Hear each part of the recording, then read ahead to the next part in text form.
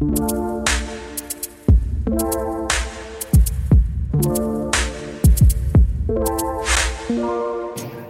everyone, I am Stephen Drew from the Architecture Social, and I am here with Peter from Third Way Architecture. Oh, Peter, hello, how are you? I'm good. I'm very good. How are you getting on? How are you getting on? I'm all right. I could hear myself in the background there. Have you not set up properly for this professional podcast? I've fucked up and I haven't got all the services right. It's just we haven't got services. That dodgy laptop speaker, and that's it. So you're stuck with a slight echo. All right, okay, we'll make do. We'll see how it goes. But dodgy stuff. The Third Way Architecture's doing so well. You can afford a PC, right? Well, you've got to be mindful of the times. Let's not start spending everything. We just got to be a little bit careful. Do you know what? My friend sent me on WhatsApp. I think Mayor of London's going to lock it down, Peter. So I can see that you're in your office right now. Just saying. Yeah. That's going to be announced this evening. So make sure you get home early. Walk that dog. Got to walk that dog because the idiot needs to be walked. I think I can't do work from home all the time. I've got to be in the office. I've got to be seeing people. I've got to be seeing things. Yeah. I think staring at a blank wall 8 hours a day, 5 days a week, 6 days a week sometimes. I can't suffice it. Can't do it. It's difficult. And for a bit of context for anyone, so Peter, you are a director with Liam of Third Way Architecture, which is, in my opinion, is a really successful architecture practice. And I did listen to your business. See, I did. I think I told you before. I did research and the business architecture one. It was really good. It was really good. And I agree that actually the one interesting thing about Third Way Architecture is it does feel like it's been going a lot longer than 3 years. I mean, the projects are really great. So there you go. You got a genuine compliment from me. You didn't expect that. Yeah, thank you. Yeah, I really like them. They're amazing, right? And I'm like, how have you walled this up in 3 years? Have you got the secret recipe to architecture, or is it a lot of hard work? We took a punt. I think we're not going to pretend and say that we earn it in every right, but we did take a punt. I think we've been really lucky because we were working at a previous practice together at MAP. We were there I was there for 3-4 years, and Liam was there for 7. And we don't want to be 40 and being a young architecture practice. We kind of want to get on with it because it's just so slow and architecture is so bloody stuffy. And actually, there was an opportunity to kind of do something else. And we ended up doing a JV with Third Way Interiors, which is design and build, which everyone thinks is like the dark horse of design. It's like, right. Okay. 1 second. JV. Right. Use the jargon. What's JV? Joint venture. Doing a joint venture with. Okay. Doing a joint venture with Third Way Interiors and. Like in traditional architecture school, they don't like design and build because I think it's naff. I think it's just money led and don't go there. And actually, it turns out that they were bloody good. They were really exciting. They knew what they're doing. Great designers. They smashed out the park. And we're like, well, actually, in 6 months, we went from concept to designed and finished building, rather than the other building I was working on, which took 3 years. So we'll have a bit of that. And the other bit is. Because it's actually such a small industry, my brother is best friends with the creative director of Third Way Interiors. So we've got the drinks going and the conversation flowing. And a chat. And one thing led to another, like not quite a one-night stand, but turned into something much more fruitful. Very fruitful. We ended up buying Third Way Architecture on the back of it. So we got invited to set up the business. It sort of sits under an umbrella group. So there's Third Way Group is sort of the parent company, and they've got loads of subsidiary other businesses. And Third Way Architecture is one of them. So we started in 2017 as two people, and then we quickly turned into, we're now 24. So not too shabby. Okay. So if anyone wants to write down the blueprint of how to do Third Way Architecture, they can listen to the Business of Architecture where you give away all your trade secrets. Yeah, so I want to give it all away to make sure that we suffer as much as possible. Yeah. Come on, you're doing well. You're not suffering. It's a good building, right? It's good. It's good. It's very good. It's all good. I love it. And so that podcast, I mean, it's a good podcast anyway, and that was a nice episode. It talks a lot about the business, your approach, and everything like that. So there's a few things going on here because I actually I did a similar thing. I worked for Bespoke Careers, so the big recruitment company, good recruitment company. And I had something similar when I was 26 and I went, do you know what? I'm going to go and set up a recruitment business. And I didn't think about it too much. I set off with someone else at the time. And we were like, best buddies, going to conquer the world. And then you get there. And the reality was it was me in front of a white desk with a phone. And we're like, okay, we've got to do it now. And there was that moment. And you just think, okay, we're here. Did you feel a similar thing when you sat up? Yeah, there was... Massively, and I think Liam won't ever let it down that he's of the volition that I actually turned it down, which I don't believe and I don't remember at all. But he's like, can you imagine if you were, turned it down and, it'll be awful, think about that. But the way it kind of started off is that we had Christmas drinks at Third Way's old office with Rob Gouda.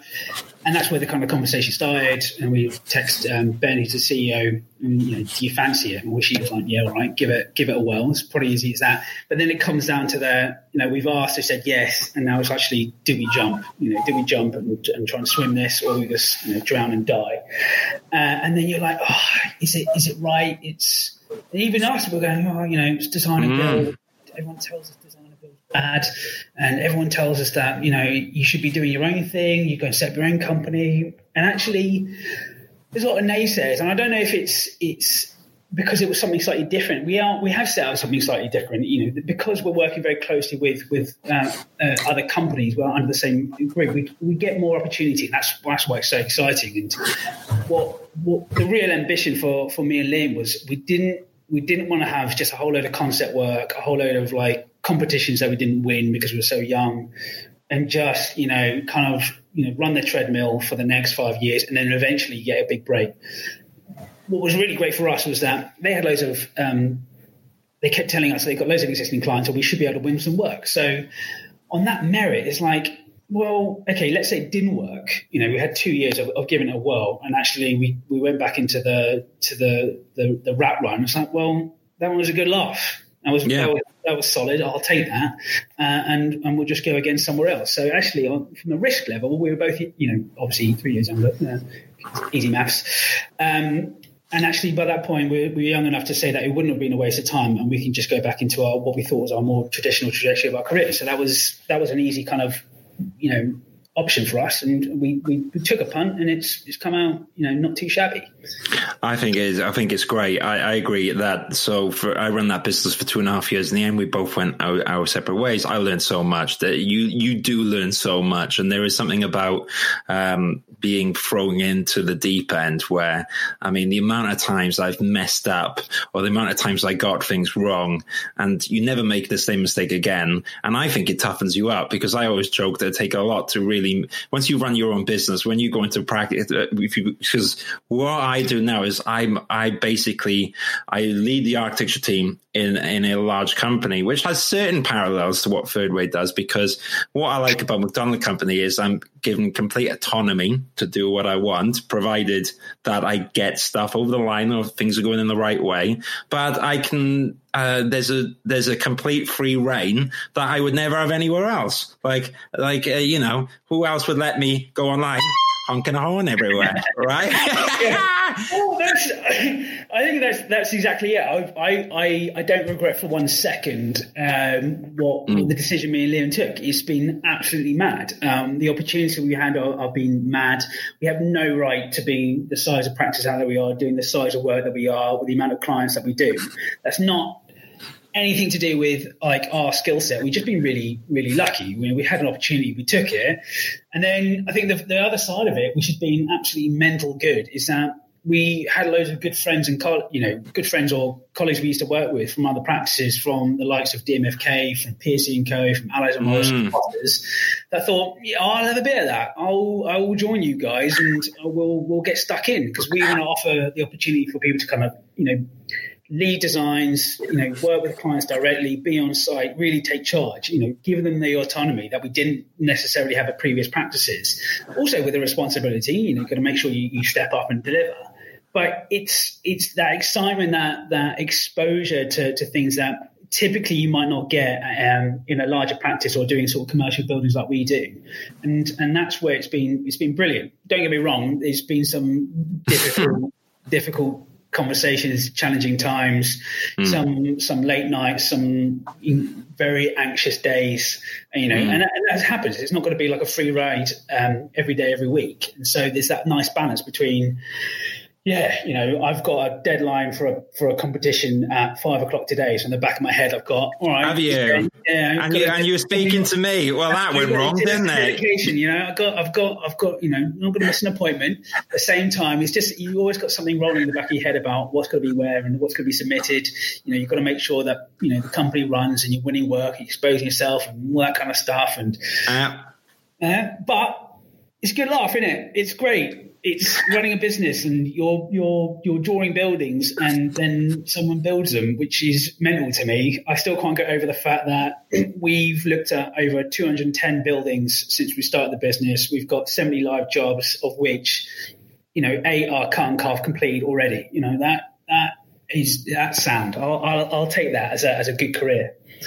I think you've done well. I quite liked it when I was listening, and I think you hit the nail on the head. So, you from admiring companies like Piercy & Co. and Buckley Gray, and then going up against them and occasionally losing and then winning, there's quite a nice feeling to that in a sportsman way. And it's a little bit like I have it sometimes in what my role does of having worked at Bespoke, which is well regarded as arguably the leader in architectural recruitment. When you beat them on the job in a fair and competitive way, almost like a gentleman's sport, there's something quite nice about it, something rewarding, and there's a little twinkle in your eye. And then, of course, it's real life. You might lose one after or what have you. But to go and be in the same realms of people that you looked up to, or quote unquote real companies, that thing of like, you're like, they're a real architectural practice, and imposter syndrome kicks in sometimes, and you're late at night going, oh, but that must be a nice feeling, right? Bit surreal though.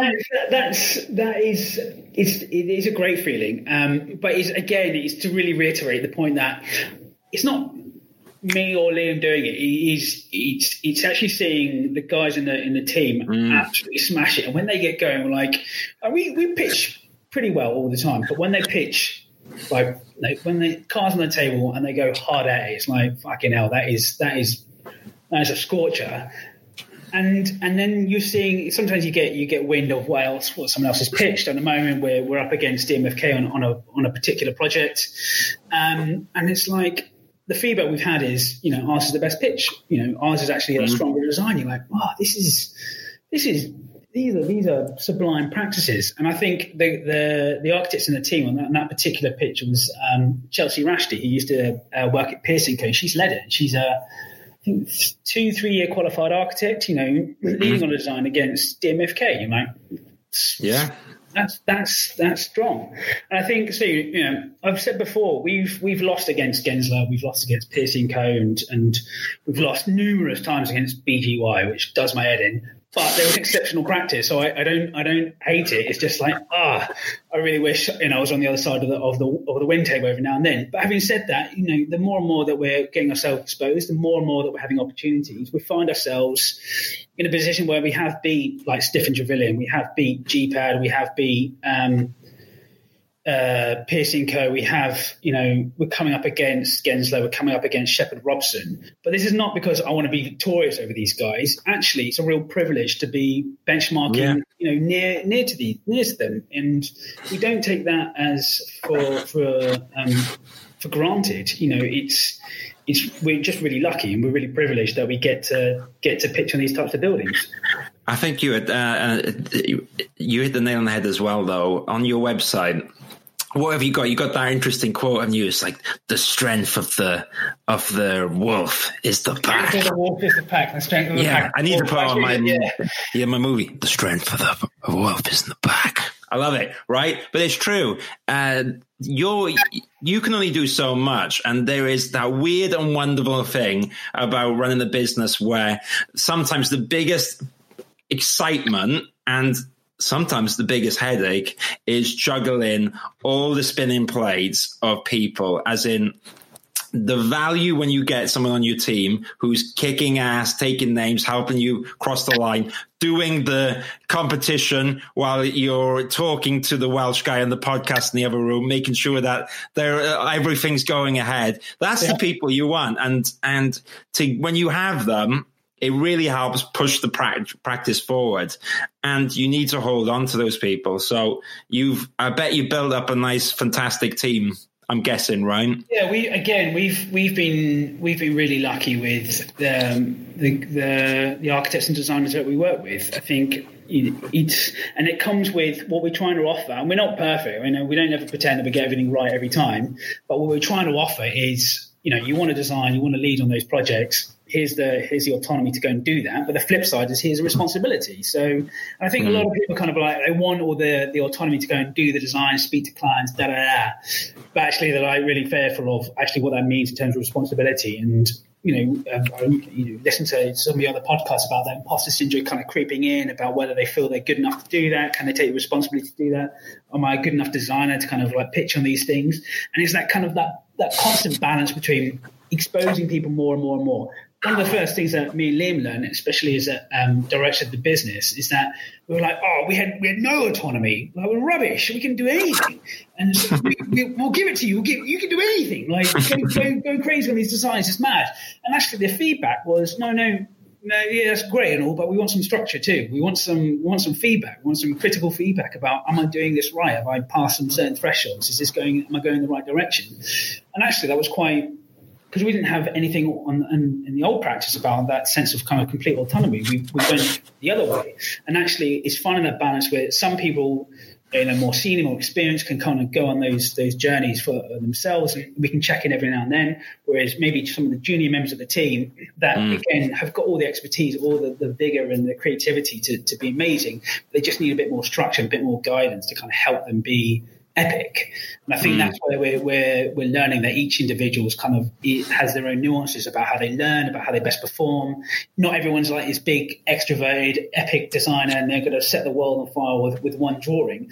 Actually, in there somewhere there are some magic ideas and some really beautiful kind of moments that will eventually eke out. But it's working with those people to find that and give them the confidence that they can be vulnerable with us and vulnerable with the clients to say, look, I've got this design, I've got this idea. What do you think? And even when the client goes, I hate it, go away, you're fired. It's going, well, actually, it was a good idea. They just say they didn't like it, or maybe we've got to tweak it next time, and kind of re-engaging and finding ways to support and suffer the losses together. Show, but also be clear about, hey, you didn't do it. You didn't step up. You have to take responsibility and some of that burden. But it's not over. It's just we've got to find a way of learning and bring them back in. So it's a push and pull, give and take, and it's not a smooth ride at all. It's the ever lasting peaks and troughs of practice, of individual practice, of group practice, and constantly having those dialogues with the team. I think, and that's. I've got the point of your question. I've gone on a tangent. Yeah, you're just saying basically what the kind of person that makes up the magic of third way architecture and what you look for. So my other question, which leads off to that, is how do you find Peter when you're interviewing people, right? Or because you've seen two sides of the coins now, right? So. Yeah. You've been that part one, all nervous, looking for a job, like, oh, hello, and you know the feeling. It's absolute nightmare, isn't it? You're like, please, can I have an opportunity? Thank you very much. And then you've done that, and then you've done your part two, and so now you're on the other side of the table. You're the wolf, so to speak, in the analogy of this. But what do you look for in an interview? What kind of catches your eye?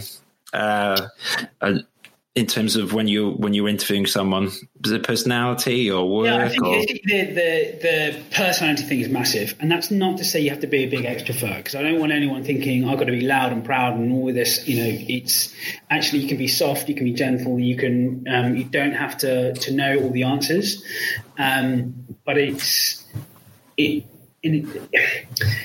about sharing ideas with those that you're interviewing with.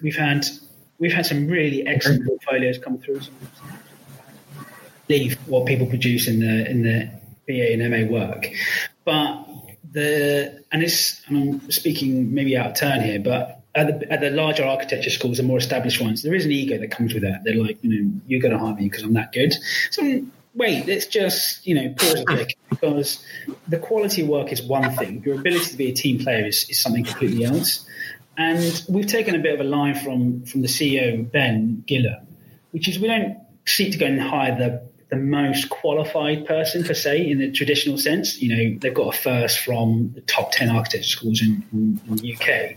Actually, we want to find the best person for Third Way as a group that would, really kind of be on board into our company culture, that can see the advantages of being in a big family, really. That's how it's kind of operated. Even though, it's 220 people across the group, we're 24, but it is a big family. We look after each other, we try and engage each other, we have fun with each other, we wind each other up. But that's more important, that you go through the highs and lows together. So if someone's coming to the board and saying, I'm the best thing since sliced bread, it's like, hold on a second. We want people to kind of like support projects with us and lead elements with us. And I think I've had more fun with people that are kind of engaging, they want to tell stories, they're inquisitive. I don't feel like you have to ask a question. It's like, the best thing you can do is ask a question at the end. Don't worry about it. It's fine. You've got to think later. Send me a tweet. It's fine. It doesn't.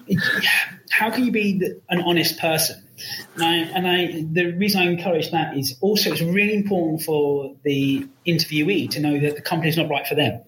I know we're in an even worse, we're in an economic downturn. Jobs are going to be really hard to come by. The RIB are publishing more and more job losses. But you still have to have a sense that you're in control somewhere. You are not at the behest of employees. We want you, not the other way around. We need great talent. And I think being honest in the best way that you can, because it's not easy. Being honest is actually very hard to kind of be yourself, because you want to put on a character. I'm putting on a character now. You have to find a way of being vulnerable, being honest, because then they can see the real you, and hopefully you can see the real them, and hopefully you can decide, all right, actually maybe it's not right for me. Maybe the company culture is too outlandish, it's too extroverted, or vice versa, it's actually quite quiet and quite dour, and it's too sort of traditional. And then both parties, both interviewer and interviewee, can have a real sense. And I think you're going to get better opportunities, because then they're not just judging you on a beautiful drawing or, a drawing that you need a lot of support on, because they can see there's a raw talent there, but maybe the school you went to wasn't the best. Maybe the opportunities you had at universities weren't great, because you messed around in A-levels. That's not. It's just you shouldn't be punished for some of these things that you didn't get, and the opportunity was diminished slightly. So if you can find the right outfit, they can identify an ability to upskill and get better. I think you're much more employable than that someone that's coming and going, yeah, I'm A class, and I know you give me 50 grand a year and hire me. It's like, no, just wait. Come back down to earth. Yeah. So I think that's what I would say from seeing on the flip side. And I've always been I've never seen myself as a particularly excellent designer. I'm not, I didn't get good grades at MA. I was the third worst grader at the Bartlett. Nice. I don't come from a good. Obviously, it's a good school, and I'm not unashamed of that side. But third lowest grade. Let's not kid ourselves. But I've always been quite verbose in interviews. So I think I've been quite lucky in that sense that I can be quite dramatic. And I think that can hold well, and that's good. I mean, it might annoy the arse out of some people, which is also fine. But so I've been quite fortunate. But for those that are introverted, it shouldn't be the blockade to get a great job. Just thinking, exposing yourself, and a good employee will see that. And I think if a bad, if someone can't see that, they're a bad employee, walk away, don't bother. What is the point? There's enough jobs there or enough opportunity to kind of find something good. I agree. It was interesting because we had a little Twitter exchange at the start, and then my mate Ryan, who I studied, Ryan Holland, he's gone so far. Yeah, Ryan Holland. I studied with him. Yeah, is he your friend? Is he? Well, I was at Matt, so Soda was in the office above us. Yeah, above the Burger King. Yeah, I know exactly where you guys were. The weirdest location. Yeah, it was was it Leicester Square or whatever, is it? It was worst. I couldn't think of a worse place to not company-wise, but just location, because it was, you go through the literally the back door of Burger King, you go through their service entrance, and once a month they used to clean the vat out, so it stunk of crap. So it was a really unpleasant way to start the day. And then you had like the golden hour, 9 a.m. to 10 a.m. No tourists, no buskers, no beatboxers. And 10 a.m. every day, Monday to Friday. I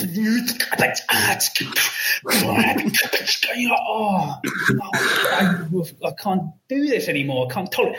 3 years I survived that. So yeah, it was awkward. That was my first ever live beatboxing as well. I love that. I was quite enjoying it. I feel like I'm there right now. I want to get a Burger King and pop up to the office. Yeah, Ryan, I studied with him, and why I brought Ryan up is because he sometimes used to butt heads with one or two of the tutors, but he's done incredibly well, and I think Ryan's a really good example of. You can go so far. Whereas quite funny, I mean, I had a 2-1 quite comfortably, and I don't do architecture anymore. Right. So, and then I did a podcast with Chris Hartis, who's one of the directors from Squires and worked at Canary Wharf. And he was the same. He said, I was out partying, and, he got so bad grades, he couldn't even get a job in architecture. He had to go down to a building site where they told him to hold the measuring tape out quite literally so they can get measurements. And then he's the design director of Squires. So I think it kind of, it all goes around. But what I want to do now, we're going to experiment, Peter, for a new thing. So where's that accent from? Where do you come from? Remind me. I'm from Sussex. I was born in West Sussex in my family house. Yeah. Okay, I've got here. We got the Sussex bells of the past. Okay, right. I want you to tell me. Listen to the bells. The bells. Okay. You're gonna listen to the bells and concentrate. Yeah. Now, what the bells are asking me. We're going to go back. When did you think I'm going to be an architect in Sussex? Oh, I never wanted to be an architect. I'm not sure I ever did or do. These bells don't work. Rubbish. So my intro into architecture was sheer dumb luck and desperation. I was rubbish at. I was okay at GCSE. I was rubbish at A levels. I got a 2 C's and a D, or a C and 2 D's in English language, history, and photography. So they weren't even that. Photography was sort of the one art thing, and the rest was just a bad writer. Even though I try and write now, so I didn't actually learn anything. And then I was good at cadets. I was good at cadets, which is just telling people to march around at square, shoot some guns, and want to fly but never fly, because you only got to, they only took people out flying once a year. So wasn't really much air cadets. It was much just running around in a blue costume. But it was vocational, and I think that's where later in my career, that's where I think I learned best. So it was really vocational. You did all like the air cadet-y stuff, and so I wanted to be in the Royal Air Force. So I went to go and interview at the OASC, and they said no, because I was 18 and I wanted to be an officer and send men around the battlefield. It was absolutely idiotic. So they go away and travel for a year and kind of try and be a manager somewhere, do more courses. I did that. And I had bad A-levels, and I went around and travelled. And I came back, and I actually passed the interview at that stage, but I actually found out I failed my medical because I got a dodgy nose. And I was absolutely devastated. I had no A-levels. I had no UCAS application. I had nothing. I was working at Costa for a year and a half, earning minimum wage. I actually really liked it, so I'm not down being that. Because it was kind of like weirdly mindfulness in terms of it was just repeat exercise, and that was okay. But my brother was working at Gensler. He was actually recently left, but he's been there for 12 years. And he had graduated from Ravensbourne, which does interior design, environmental architecture. Idea. You can see where my tutor, Leighton Reed, got the idea from. And he was good friends with Leighton. He was the director of interior design. and he was like, my brother's, doesn't know what he's going to do. He hasn't really got many options. Would you mind speaking to him, helping out? And this comes down to privilege, and I accept that massively. That I was in a really fortunate position, and a lot of other people don't get this. Almost, I don't know anyone else. We got a meeting with the professor and director of a course, but I also wasn't going to turn it down. And I went and met, and Leighton's kind of this maverick character. He was ex-Bartlett some 40 years ago. Good friends with the chaps at HMM, so he knows his people and he's got a great network, but he loves not doing things by the book. He's almost like, if it's by the book, he'll say no and do it somewhere else. And I was like, I don't have a future. So he said, well, it's a ridiculous line, but he said, "Oh, you got to give blood." I was like, "Oh, I'll give anything. What do you want?" So you give blood, and I'll stick you on this course. So he actually he got round UCAS, just let me on. And I didn't know how to draw. I wasn't an artist. I didn't know anything. And I got put on this course. And I was like, well, I'm 2 years behind all my mates who went straight to university. I don't know what I'm going to do. Here's a guy who's saying you can go onto a course. And my brother did and got first in my head, starting a very successful career at Gensler. I'm not going to say no to that. I will lap it up and take it. And I don't know if it was out of sheer guilt, or I think probably a lot of it's to do with guilt, and a lot of it to do with desperation not to kind of like fail personally. I worked every hour under the sun to kind of do that course, and I did well there. Ravensbourne's not a high ranking university, but actually there's some really great students that come out of it, and a lot of them are now in senior positions across large interior and architecture firms across London, from MCM to Gensler to Rob Gulder, who's creative director of Third Way. He was actually in my brother's year.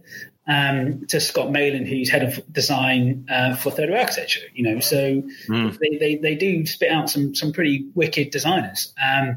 So I left that course after 3 years. I graduated, and then I went to Foster's and hated it. I hate my life and hated Foster's, and it was crummy, and don't ever work there.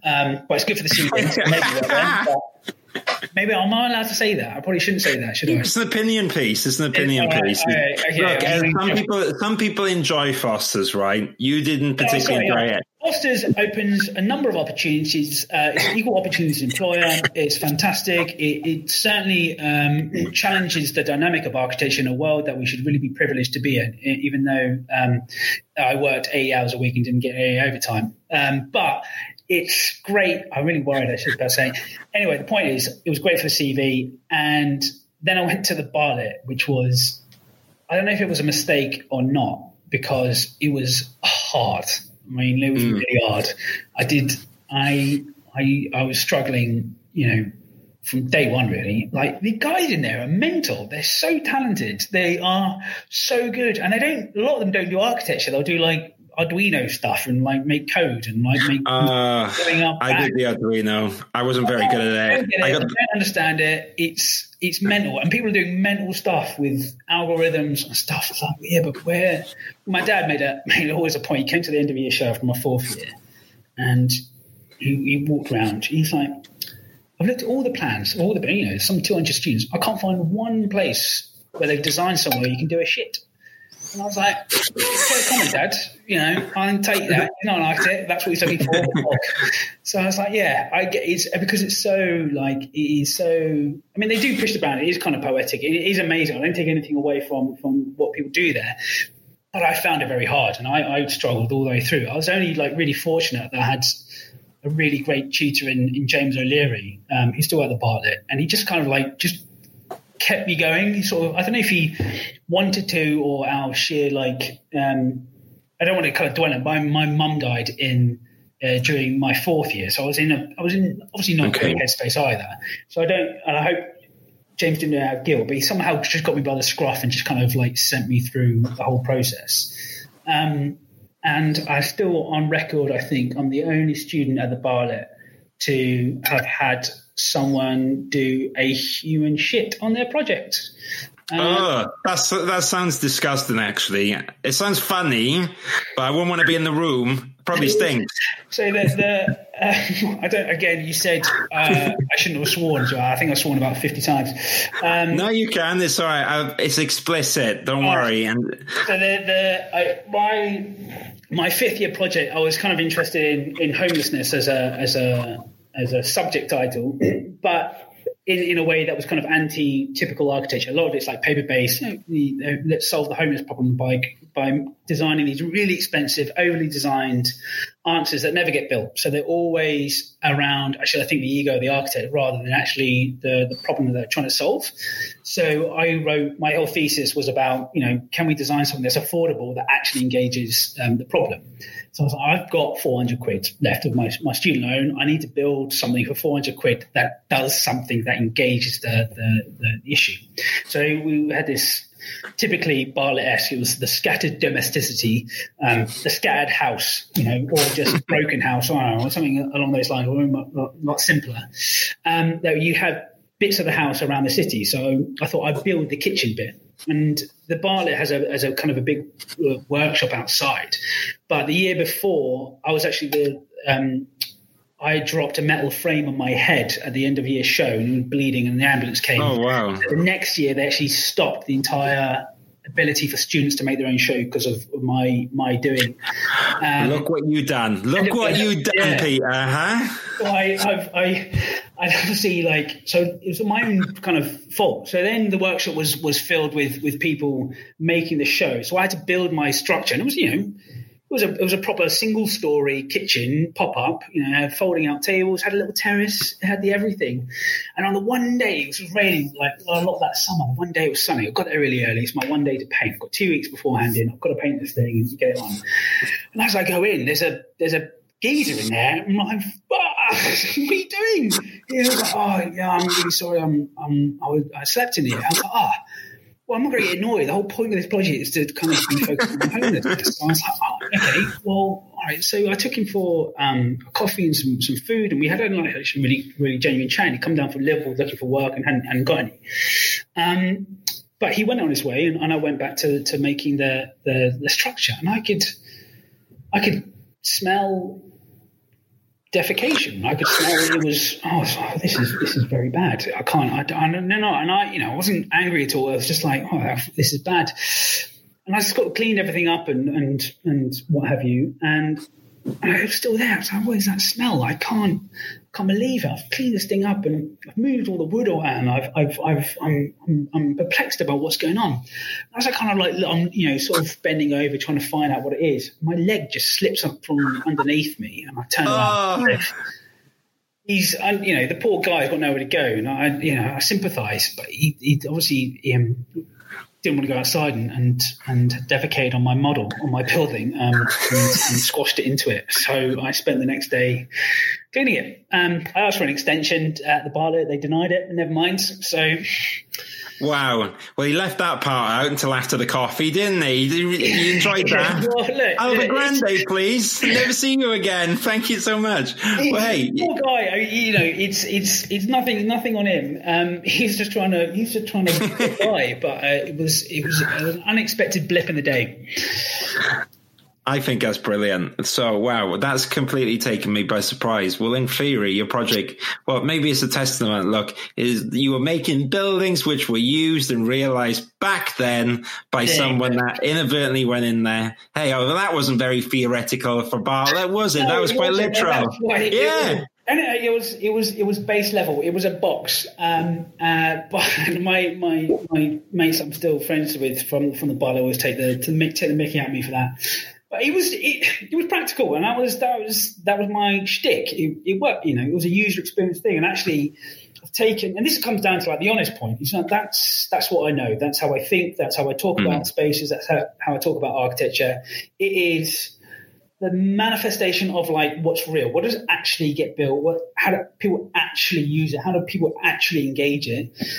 It was a pop-up kitchen that sold soup, and some guy thought, no, I don't want to buy soup in it. I want to crap in it. Fine, actually, that's how you want to use it. That's much more real. Let's talk about that instead. Let's talk about the lack of places for people to actually, have good healthcare in this city because there's no public toilets. That's a much better conversation about urbanism and architecture, then I think about then some of the algorithm stuff, but that's just me. That's my own shtick, and I get that.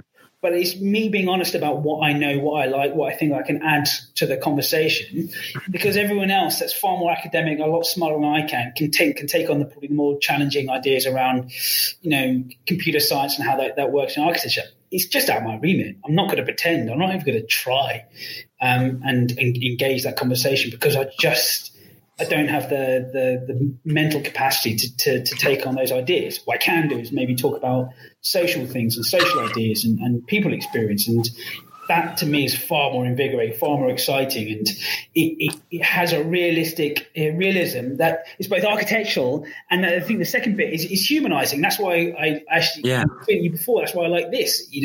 This is quite a boring episode for everyone else, but for listening to the podcast is. It's very accessible. It's much more humanizing. It's about the realism of how people get involved in architecture or don't get involved in architecture. Have different career paths. That's what I think is really exciting. That's what I think is really interesting. And so often you get told, especially in hoity-toity architecture schools, it has to be more than this. How do we put so many different verbs into a sentence that I don't understand? I have to use a dictionary on one end and the paper on the other to basically say is I want to put a white box in a bigger white box. All right, that's cool. I don't understand what's going on. What are people talking about? How do I go in this building and that's it? But no, I can't talk. It has to be. It's a constant conflict. It's like architecture is designed for people, yet people can't understand architectural dialogue and theory. So what's going on? I don't get it. I think that was fantastic. I've been blown away by that. What's quite interesting is I think you don't realize there was a revelation in there you might not have been aware of. I think that's the first time I've heard of someone from the Bartlett build a building. Only joking, Bartlett School. It's fantastic work. I'm only joking. First building ever made by Bartlett, used by the homeless guy who shit in the building. Fantastic. All right. Well, hey, so from shithouses to third way architecture and winning projects and competing against BYG or BGY. BGY. BGY. God, BGY, they're good, man. You've just... I don't know how they do it. They're very good. Well, that's good. Well, it's important that you get good companies because they all keep each other on their toes. It's inspiration. It's like precedence, isn't it? Not copying each other or anything like that. But if someone has a good project, you learn something from it.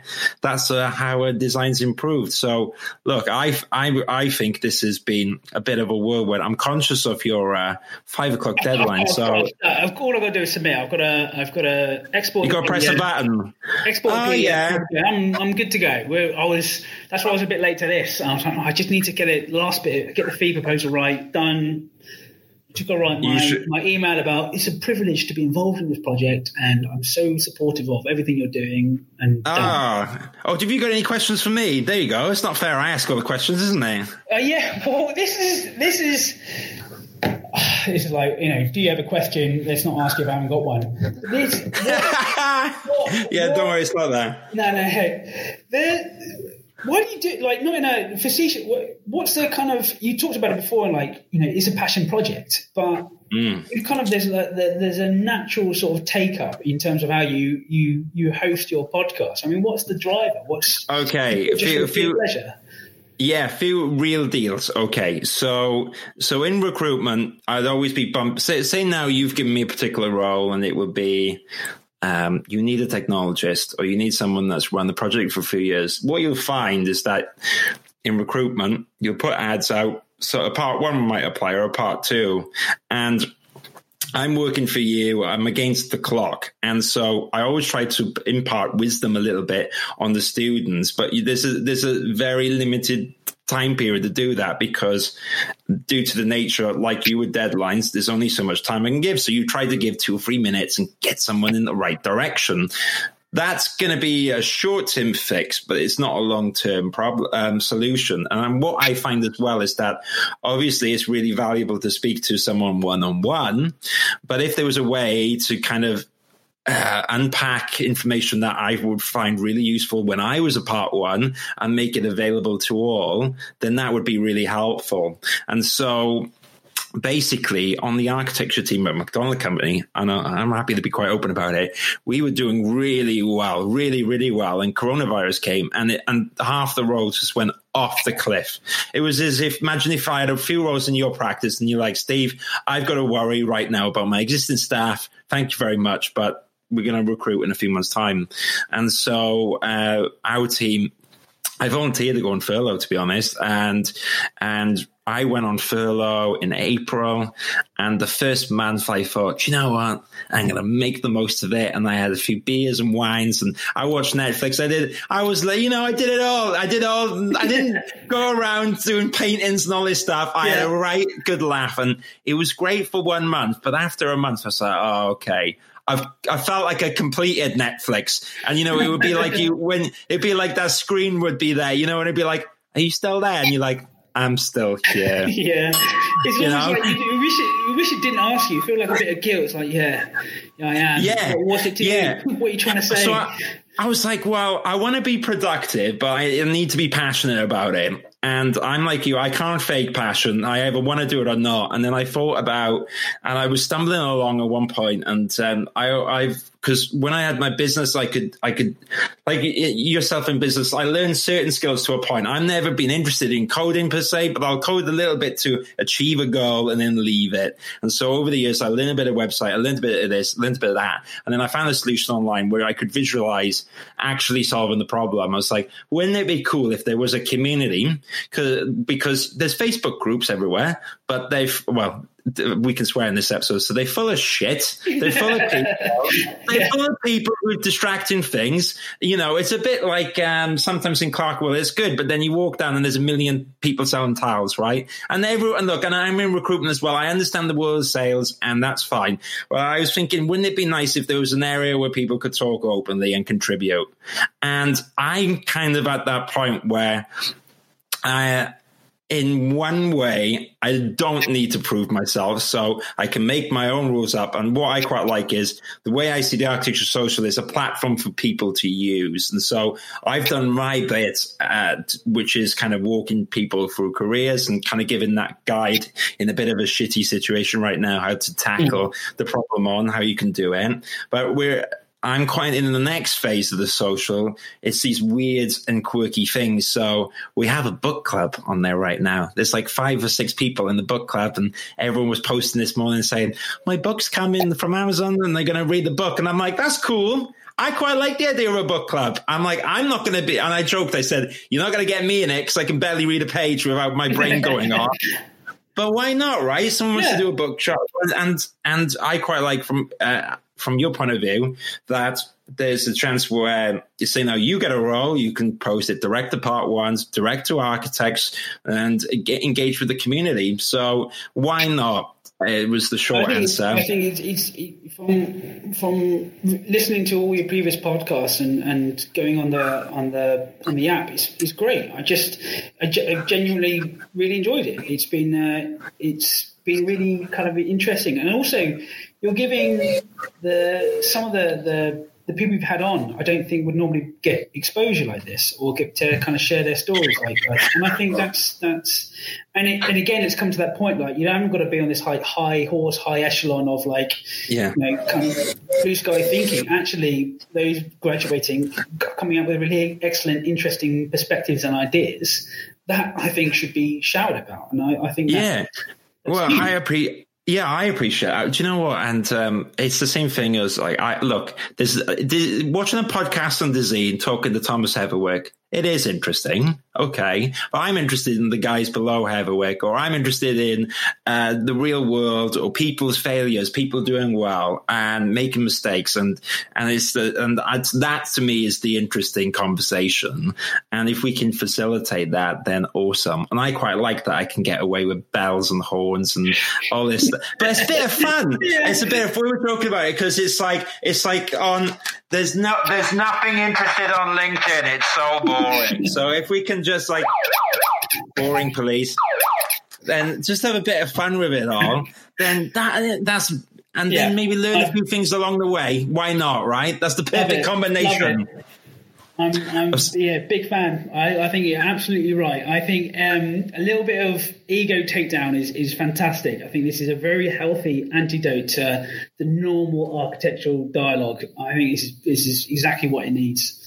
Well, I appreciate that. We'll do more stuff. So on that note, so if anyone is interested in Third Way Architecture or yourself, so you're actually signed up on the Architectural Social, so someone can message you there. They can message you on LinkedIn. I mean, if we don't have a lockdown, in theory, you are knocking around in London. You're running the practice with Liam, which is awesome. And if anyone's looking for a job or anything right now, do you have an email that they can send their CV and portfolio to? We're always kind of keeping an open mind. It's hello@thirdwayarchitecture.co.uk, .com, but it doesn't get missed. Liam checks them all. We always he kind of pings all the interesting ones through, so we'll review them. So don't hesitate. And even if it's some, if you want to chat or you want some advice or anything like that, we fairly open to all those sort of things.